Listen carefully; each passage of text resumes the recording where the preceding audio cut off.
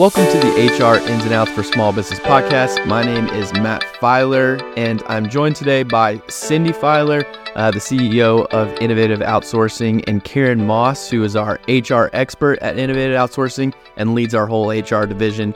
And they're going to be talking to you today about 1099s versus W-2s and contractors versus employees and all the questions that small businesses have with that. And so I'm going to hand it over to Cindi and Karen, and they can kind of take it from there. Thanks, Matt. Yeah, we're excited about talking about this today. It's not something everybody wants to talk about, but it's something we really need to talk about because as we have mentioned, this rule is changing on March the 11th. It was passed January the 9th, but is going to be changing for everybody effective March the 11th. So very important that we talk about it. So as Matt also mentioned, Karen Moss is here, who runs our HR area, and she has a long background in human resources, and so she's going to be helping us on this. So Karen, kind of give us your kind of overall thought on this new law. What changed? What do we need to do? Do we need to worry about it? Is it much different than before, or is it pretty much the same? No, it is different. And I think, and we're going to actually provide everybody a link so that you can look at a website that we found that's very helpful. I mean, it is different. There are essentially 6 factors of this, what they talk about economic reality test. And it used to be 2, right? It used to be 2. And so really, I think what would be very helpful, even for me, someone who's been in HR for many years, is really looking at this and looking at examples. Examples are extremely helpful. And I think what's very confusing about this is in the past, some of these factors were weighted, but that's not the case with these. With these 6 factors, it's not you have to meet 1, you have to meet 5 or 6. It really doesn't indicate that. It's kind of up to interpretation. It is, and no one factor is actually more heavily weighted than the other. Which is, for those of you listening, which probably own companies and probably having to make these decisions, is probably very frustrating because it's like we just want the answer. But again, we're going to try to talk about these 6 factors. And before we do that, though, I want to jump back a little bit because one of the things that we hear a lot about from our clients when I go in and we talk about 1099 versus employee, they say, oh, well, we decided this person was going to be a 1099, or they came in and said they were willing to be a 1099, based on what they wanted to do. Well, we need to look at that differently because we don't get, as business owners, we don't get the opportunity to make a decision on 1099 versus employee. That decision is made for us based on their job description by the federal government. So again, we don't get to just say, oh, we made a decision. Oh, and they signed a letter that we kind of formed that's what they were intending to be. Because again, we don't get to choose, the employee or contractor doesn't get to choose. It's all based on job description. So just highlight that a little bit in your mind so that you kind of go back to square one, like what we are saying is not your option. It's the law. So. Correct. And yeah, when I do HR audits with businesses, we find that happens fairly often where they let the worker decide whether or not they want to be the contractor or the employee. So because the contractor they may want to do that because they get to write off their exactly. They have their reasons for that, but that's really not the way to make the decision. Right. So I think what we want to do is go through these different factors and perhaps give some more examples of what we're talking about. So the first one, opportunity for profit or loss depending on managerial skill. Well, what does that mean? Really means is the worker making a determination about what should be paid for their work? Do they decide to accept or decline a job? So if someone is actually working for a company, they typically aren't making those kinds of decisions. If someone has their own business, they're making the decisions. They're deciding what hours they're going to pay, what the projects are, whether they accept or decline the projects, how much they're going to get paid for the projects. If they're using subs. Correct. Are they actually, they're probably, if they're a contractor, they're going to be doing their own marketing. So that's really where the difference comes in. And that's what that means. The kind of example that they give on the Department of Labor website is kind of the worker in a landscaping company. And that worker that actually works for a landscaping company that goes and actually does the landscaping work or sells for them or whatever, the landscaping company is kind of deciding how much they do for those jobs, how many people are hired. They're doing the marketing and those kind of things. And they're only saying that the only type of person there that would be considered as an independent contractor would basically be somebody who has a landscaping company. Correct. And the worker that does the landscaping service himself negotiates the contracts, decides which jobs to perform, performs them, decides who he needs to hire and what he needs to do, and has a profit or loss. He could actually take a loss on that job. Whereas if somebody works for a landscape company as the landscaper, he probably isn't going to take a loss for a job in his pay. No, he's just getting paid for the work that he's doing. Exactly. And so if you can't take a loss on something, then and not make those overall decisions on how that business is run, they're saying that you're an employee. Yeah, you don't pass that factor. Right. Which is a pretty high bar. It is a high bar. So the second factor is investments by the worker and the potential employer. And this one I think is a little bit easier to understand because as an employee, your company would be giving you, let's say, a computer. They would be giving you training. They would be giving you specific tools and equipment to use. You have a desk that you're at there. You use their supplies. So in that particular situation, they're investing in the tools that you use. If you're a contractor, you're paying for all of that. As a contractor, you have your own laptop. You have your own supplies. You have your own cell phone. So I think that's a little bit clearer in terms of understanding whether someone is an employee or a contractor. Yeah, this one's a little bit more concrete, but that doesn't mean that you should take all of your remote employees and you should tell them they have to buy all of their own things, and then all of a sudden you're going to deem them contractors, because that's just one factor. Right. So a lot of people come and say, oh, well, they have their own computer, so they're an independent contractor. Well, that's not the case. That's just one of the factors. Right, because let's talk about it. They're not creating, they may have a specific schedule, but the schedule's based on the company approving that. Their working hours that are within the core hours of the company. The company's dictating that. Right. Yeah. So although that one's easy to fix, I'm just going to have you buy your own computer and then you can be a 1099 contractor. Well, I don't think that's not going to fly. It's not. It's not.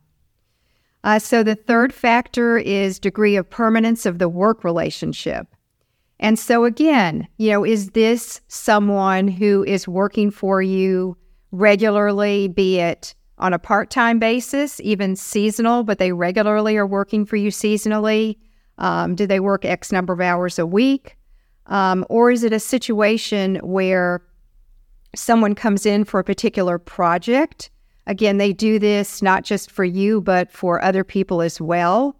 And it's not something that occurs on a regular basis. So a lot of times we have our clients, because, we hire permanent part-time roles as well as full-time roles. A lot of our people say, well, as long as they're part-time, they're probably contractors. Well, that is not correct. It doesn't matter if you're part-time or you're full-time. What would matter is if, let's say, you work for lots of different companies, right? And you have your own business and you work for a lot of different companies, but not everybody that's part-time is obviously a contractor. Correct. Most people that are part-time will be an employee. They're typically employees of the company, yes. Especially let's say you had somebody who was doing bookkeeping and payroll for you in your company that was part-time. That's absolutely an employee. But again, it comes down to looking at these other factors, because they're part-time, but you're setting their hours, you're determining the work that they need to do. So again, that's where I think... And they're doing something crucial for your business. Right. You're looking at all the factors. It's not just one factor in particular. It's how they all work together. Right. So the fourth factor is nature and degree of control. So again, this kind of goes back to some of what we've talked about. Are you setting the worker's schedule? Are you supervising the performance of the work? Are you reserving the right to supervise or discipline people? All of those kinds of things would imply that someone is an employee. Yeah. That if you've ever done 1099 versus employee work in the past, that's a very typical one we've looked at, like exercising degree of control. And although you can kind of manipulate that, you kind of know when you exercise control over an employee. And that one tends to make more sense to me than some of the other ones. It does. All right. So the fifth factor, extent to which the work performed is an integral part of the employer's business. So this can be a little tricky, I think, sometimes, right? What really is critical, necessary, or central to the employer's principal business. Then if someone is doing work and it meets that criteria, they are an employee. So someone, let's say, who's in a sales role, obviously they're selling products for the company. That's critical to their business, right? That's what they do. Right.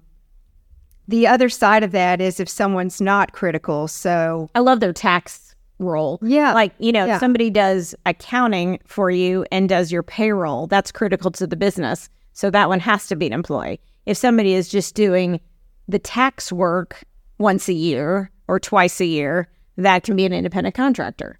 So there's a interesting, it's still finance, but it's different. I mean, if you do, they consider non-payroll accounting, it could be a contractor. Like a partial CFO. Yeah, like a fractional CFO, something like that. That's a great example. But if there's payroll responsibility, which needs to be in the day-to-day, it's now an employee. Correct. So again, have to look at these pretty carefully. Yeah. And then the sixth factor is skill and initiative. And again, this I think can be a little bit more difficult, but are there specialized skills in performing the work? Is the worker dependent on training from the employer in order to perform the work? If someone's bringing specialized skills to the employer, that may not be indicative. So again, is the worker's use of those specialized skills taking the initiative? Does that mean that's more likely that someone is an independent contractor? So, for example, like HR consulting, let's look at that, for example, because we have HR consultants who work with clients. They work with different clients. They have their own business. They determine the hours. They work with the client, figure out what the project is, but they're using highly specialized skills that the client, especially the small businesses, they don't have an HR professional. Yeah, but they also, because they're highly skilled, but they're also making decisions on how much do we charge for that project, right, and how many hours are needed for that project, and what are we going to make on that project, and those kind of things. Again, kind of almost like running the whole piece of the business on that project. Whereas an HR consultant that works for you would just send out and do a little bit of work, and they wouldn't have the full scope of that project. I mean, it really does seem like, I don't know what it seems like to you, but it kind of seems like these people that are there going to approve as independent contractors, it's like they're almost running their whole business because they keep bringing in marketing and pricing projects and, not just doing the work, but actually having the whole business surrounding it. It is. It's very much like that, I think. And I think they're really trying to limit the scope of contractors. They are. And so we really need to be very careful about this because the way these things seem to have been worded, it really shows that they're wanting anybody that's not really running a business to not be an independent contractor. That is be an employee. That is the way it appears. And so that's why I think because this is the final rule and the effective date is March 11th, we don't have more details on a grace period, for example. But as a business, I think you have to really pay attention to this and think about what your plan is. And something that we had not talked about that I think is important to talk about is this all sounds fine. Yeah, I get it. I'm looking at this. But what we're telling you is the penalties in not doing this and going through the time and figuring out if you need to make changes, the penalties can be very costly. Yeah. And we've been through an audit before. We had an employee that wasn't even planning to file unemployment insurance on us because they were an independent contractor for us, and truly an independent contractor. And I mean, I feel like we did everything by the book. But they got laid off from the job after they went to us, and unemployment insurance came to us as the second employer on record and said, oh, she wasn't an employee, she was an independent contractor. We're challenging that.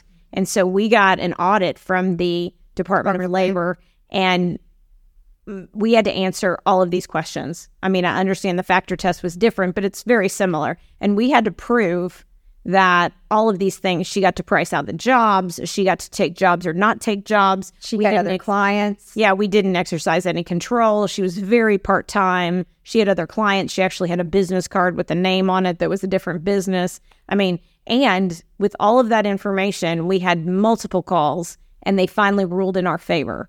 And I was very pleased that we had done all of those things, but I know that had we not known all of those things and we went through that factor test, we would have not been given grace on that. So I think you've got to be very careful, because I mean, if just to let you know, some of the things that you can be charged with if you incorrectly, even if you don't know what you're doing and incorrectly classify these employees, you have wage law violations, unpaid employment taxes that you have to go back and pay, I-9 violations, which is very expensive, as we know, unemployment insurance shortfalls, because if you haven't been paying for them as an employee and you haven't been paying unemployment insurance, you're going to have to go repay that, unpaid workers' comp premiums, improper exclusion from benefits, anti-discrimination violations, failure to provide job-protected leave, failure to provide the required notice. So there's all these things that you could be fined on if you don't do this right. So we always like to say, make sure that any time that you have somebody as a 1099 contractor, like right now, what you should do is, if you are a company and you have any 1099 contractors, you should review those. So you should say, here are my 1099 contractors. Do they pass this test? Do I even understand this test? Call us if you don't, and we can always work with you to help you on this. It's a consulting piece that we do. But let us help you do that, or make sure that you're classifying them correctly. And know that if the Department of Labor comes to you and audits you, you're going to have to answer these questions. So make sure that you know in advance, because you don't want all this stuff to happen to you. So they need to do it fairly fast. They do, because it's effective March 11th. And, if in fact you've had someone as a contractor, let's say, for years now, and they really should be an employee as you're going through this, I think it is difficult to think about sitting down and having that conversation. However, the fact that this law, the regulation just went into effect in January, I think is a good impetus for saying, hey, this just went into effect. As a good business practice, we're looking at all of this, and this is what we've discovered, and this is what we need to do. Yeah, and they changed the factor test, so it doesn't pin you like you did something wrong in the past. It's a good opportunity to cleanly say, the government changed the factor test. We now believe this doesn't pass the factor test, so we need to make you an employee. And then the last thing I think we need to talk about is what happens economically to the company, financially to the company, that has to make somebody go from a contractor to an employee. Because obviously, as a contractor, we hope they're paying self-employment tax. So they're paying not only their self-side employment taxes, but their employer taxes. So they're paying around 15%. So once they become an employee, then you have to pay 7.5%. So you're automatically going to be paying at least 7.5% more. But also you're going to be paying for workers' comp, errors and omissions, benefits. If they're full-time, you'll need to pay benefits if if everybody has benefits. Also, you'll need to give them vacation that you may not have given them before. So you may need to think about their rate. So if they used to make $30 an hour and they didn't get all these things, and now your burden, which we call in the recruiting industry a burden, which means that's our cost for having that employee. If that's 15% or 18%, you're going to have to determine, do they get to keep their $30 an hour rate of pay as an employee, because they're going to come out in great shape and you're not. So typically, sometimes when people do that, they decrease somebody's pay by at least 7.5%, when they make them an employee, because then everybody's whole, because they're also not paying 15% of self-employment tax. They're only paying 7.5%. So it comes out even. So you just need to be thinking of that as you do this. If you only have one person, it's not probably a huge cost. If this is a work group of 30, then you need to start thinking about that. So again, probably also a difficult conversation to say, you can't be an independent contractor and I'm decreasing your pay. So you're going to have to be really pretty good at how to communicate that. But we also don't want you to get on the other side, create all these employees, which you need to do from the new federal regulations, but also then find yourself in a really negative situation financially because of the extra cost for the employees. Well, thanks, Karen, for all that information. You're welcome. It's not fun, but sometimes when we do HR things, we get to talk about like onboarding and making people happy. And then sometimes we have to talk about 1099s versus employees. So we are going to wrap up here. If you have any questions, we're always here to help you. Please make sure that you like our podcast and you connect with us on our website and communicate with us when you need us, because we're here to kind of help you guys. You guys have a great day.